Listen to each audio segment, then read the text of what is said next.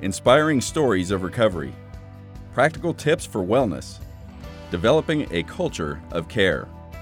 Welcome to Blue and Beyond, your official Air Force Wounded Warrior Program podcast. Hey there, Warriors. Today we are lucky enough to be in Hawaii at the 2020 PACAF Care event. And for this episode, I'm going to be handing off the mic for a very special guest host, Ms. Marcia Gonzalez, the Branch Chief of Warrior Care Support for the Air Force Wounded Warrior Program. Today, Marcia is going to be speaking with retired Chief Master Sergeant Garrett Kawada and his wife and caregiver, Joey Kawada. Hi, it's Marcia, and I am here today with retired Chief Garrett Kawada and his caregiver, Joey, and we met a year ago here at this event, right? Yep, exactly 1 So year ago. I think it would be great for everybody just to hear a little about you and a little about your journey. Sure. Like you said, this was my very first introduction to adaptive sports and the Air Force Wounded Warrior Program.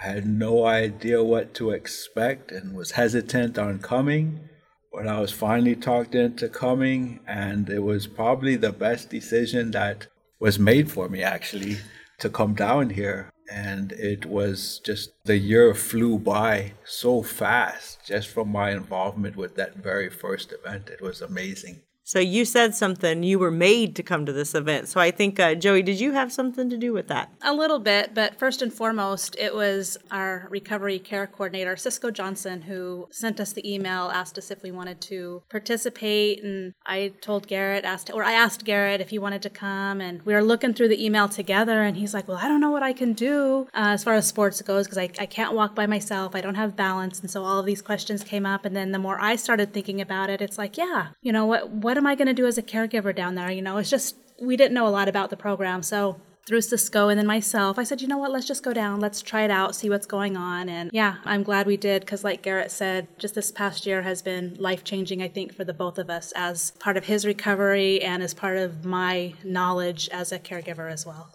I think I remember you saying something this morning that you thought you were just going to come and swim, right? And Yes. yeah, and I think that's one of the things we do, and this is for everyone who's thinking about coming to an event, and you think, well, that's really not for me. And we learned long ago to not really give you all a choice. Let us show you what you can do, because you don't know until we show you. That's where the phenomenal coaches come in, to adapt every sport to your ability and to get you back focused on what you can do. And at the same time, you think as a caregiver, well, what am I going to do? Well, let me tell you a whole lot of things. Don't worry about him. Just come and enjoy yourself and get to know some other caregivers along that journey. Well, that's right, because before I attended this event 1 year ago, I thought I was alone in my feelings and learning how to take care of him, because he had always been the provider and taking care of us, and now the roles kind of seemed reversed, and I was feeling all these emotions I never had to feel before. And so I had to, of course, learn, adapt, how to do that. And just so to come to this and realize there are a lot of caregivers who are feeling the same way I'm feeling, and we're basically walking the same steps. It helped a lot. And it's just nice to know that 24 hours a day, 7 days a week, there's somebody that I can always reach out to in case I need somebody to talk to. That's great. And you said it's been a whirlwind of a year, right? It has been. It started off with the caravan, not wanting to come. Even coming up the escalator, I still had a bad attitude about, what do they expect me to do? I could probably shoot and swim, and that's it. What I'm going to do the rest of the time, sit there and watch. And then when I came in, they said, you're going to be doing everything. And so I was like, well, that's weird, but I just went with it, and it was just amazing. The coaches that we have, just so helpful, and then just the other athletes, to see them and talk about how they can do these things. And then they were like my inspiration, I was like, oh wow, that's amazing, and I looked to them as my mentors in these sports, because they'd have done it before. And you just build these tight bonds, and you can continue to stay in touch with them and help improve your training. And that helped me get to the trials, and that was a very good event. And then the Warrior Games, and now soon will be Invictus. Yes, it was a whirlwind event. All these trips all over the U.S. started with this AFW2 program that I didn't want to come to. It's been an awesome ride. I often wish that I could figure out a way to put what we see through our eyes in your journey, because to look back We saw you here, but then you showed up to trials. Like, you could see you morphing into that new person. Yes. And you thought you were just going to come and figure out what to do for the next year. But your competitive spirit coming to trials is not just about your score, your distance. It's also about your coachability, your attitude, the teamwork, the heart that you bring to others. And you definitely showed up there doing that. And then Warrior Games, we knew you would do phenomenal. I don't think you realized how good you would do. No, I didn't. Just like trials, I figured I would just go, get the experience, see what it would be like, work hard for the next year, and then come out and then hopefully be successful. But I was fortunate enough to be successful this year. And it is my competitive spirit. I do not like to lose. And I also did not want to be the weak link on the team. And so that's why I worked so hard all the way through. And I also, like, for getting the invite to the trials, I wanted to make sure, since it was being funded, I'm getting invited, that I show up in the best shape that I could be within that short amount of time, so that it wouldn't be like, oh, we wasted our money on this guy. He's not doing anything, you know. It gave you that jump start. It gave me a jump. It gave me hope, and it gave me a purpose to get back out there and work hard like I used to before my injuries. And that's where I felt the best, was when I was working hard and had hope and a purpose. And that's what's still driving me now. We can't wait to see you at Air Force Trials again. I don't know if you know, but you probably don't, that the Invictus Selects for that upcoming year, you're the ones who bring the torch in. I see. Yeah, so you do an Invictus relay. Oh, wow. You get to come and light that torch and show the way for so many others. This year we had 272 people apply to come to Air Force Trials. Wow. Right now we've selected about 170. Wow. And we really had to look at giving those people who never had that opportunity the priority. And then kind of working our way through that list on how. So you have such an opportunity to give back to those who were last year in your shoes, Right. and be there and show them in just 1 year, here I am, and going on to represent your country. And that's going to be a phenomenal experience. And I know you're going to bring that heart that you do, just like you did to the Air Force team. Yeah, it was an amazing experience. And so anybody out there that has any doubts, don't doubt. Just go out there and do it. Give the best you can, and you never know what might happen. It's been an amazing journey. I don't have a good memory because of my brain damage, but I do remember all of the great things that happened on my path with Air Force Wounded Warrior Program, the trials, the games, and now being for Invictus. And yes, it's amazing. So amazing. Well, for me, I don't know. I get excited about little things or anything, really. Whether you win or lose, like after my track events, I didn't even wait to see if I placed or what time I got. I was racing to go see my fellow teammates competing at their stuff and get pictures and videos to capture their great accomplishments. And so it's more you're focused on, for me, I was focused on all of my teammates, and seeing them succeed and win or just compete at their events made me happy. I didn't know I had one half of those medals until they started calling out the times, and I didn't really care about the times.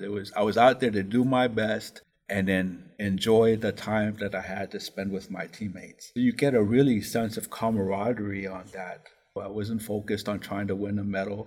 I just wanted to do my best, so I wasn't the weak link on the team. But after my event was done, I was out trying to support the rest of my teammates and take pictures and capture all of those memories. And that's amazing to me. And I still have a lot of pictures of folks' accomplishments and things. I always tell people it's really, you're our why. This is why we exist.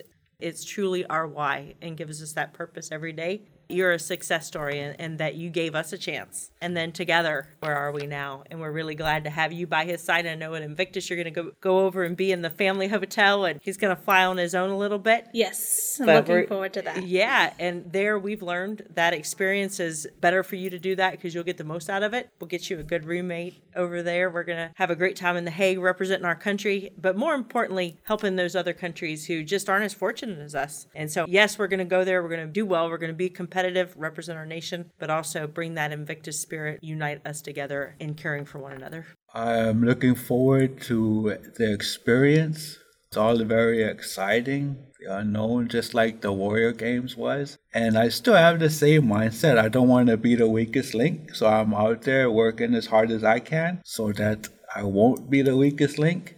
Yeah, I'm excited. I'm excited to see my other buddies that's on the team that aren't here at this event, and then meet some of the other international folks that I met at the Warrior Games. And I mean, everybody is so friendly from all of the different teams. I like to talk to folks, so I'm anxious to speak with all the other country folks that are coming too. So now that I've been competing in these adaptive sports, I've signed up I've done 3 triathlons since starting with the Air Force Wounded Warrior program. I use a regular wheelchair instead of a race chair because that's all I had. So that was like improvising. So I could use a regular wheelchair during the running portion of that, and got a recumbent bike. And yeah, I'm competing in all these local events that I wouldn't have done adaptively without Air Force Wounded Warrior program. I'm going to keep competing in everything I can, not just AFW2, but anything. Anything, yeah. And I don't care if I'm the only handicapped person in there. My goal is always to not be last. You know, that's a great point, Garrett, because as a program, where we need to go next is helping people get connected in their community and know that this is just a spring platform to go on to the next things, because we're still enrolling 110 airmen every month and trying to connect people into the communities and using sport as part of their recovery. Thanks for that. Take that leap. Get out of your comfort zone and come and try, because you will definitely miss out if you let your fears or your negative thinking keep you from coming to something like this.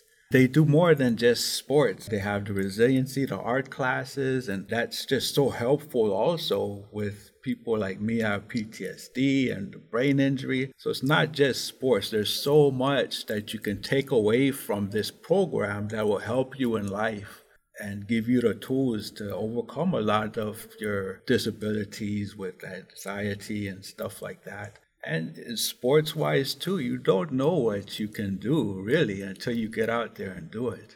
I mean, I hated track, but Coach had me in there and said I was good at it. The first time I did it, I couldn't even go like 100 meters in the race chair, and I said, this sucks. I never want to do this. And I ended up medaling in 4 events at the games because of it, just because somebody else also had confidence that I could do it. You might not see it at the time and you might not like it, but these coaches know you don't want to miss out on something as great as this. And the experience that I had, it's life-changing. It's something you remember forever that you'll pass down to your children and to piggyback off that, it's not only life-changing, I believe, it's life-saving. Yes. Because before we came here, Garrett was in a deep, dark place with no purpose, no hope, because his life had drastically changed. So this program gave him purpose, gave him life again, and in turn gave us life again. So not only life-changing, but life-saving. It's not magic. It's not going to fix everything. You still have to work at your own resiliency or whatever, because you will have dark times, but these give you the tools to deal with that. And it gives you the tools you need to survive. The goal is for us to always try to keep you all connected to that support system so you never feel alone. What keeps us focused is our why is you, and then we want to keep you connected to one another and the next thing. This has been an episode of Blue and Beyond, your official Air Force Wounded Warrior Program podcast. Connect with us on social media to keep up with all things AFW2, and be on the lookout for the next Blue and Beyond podcast.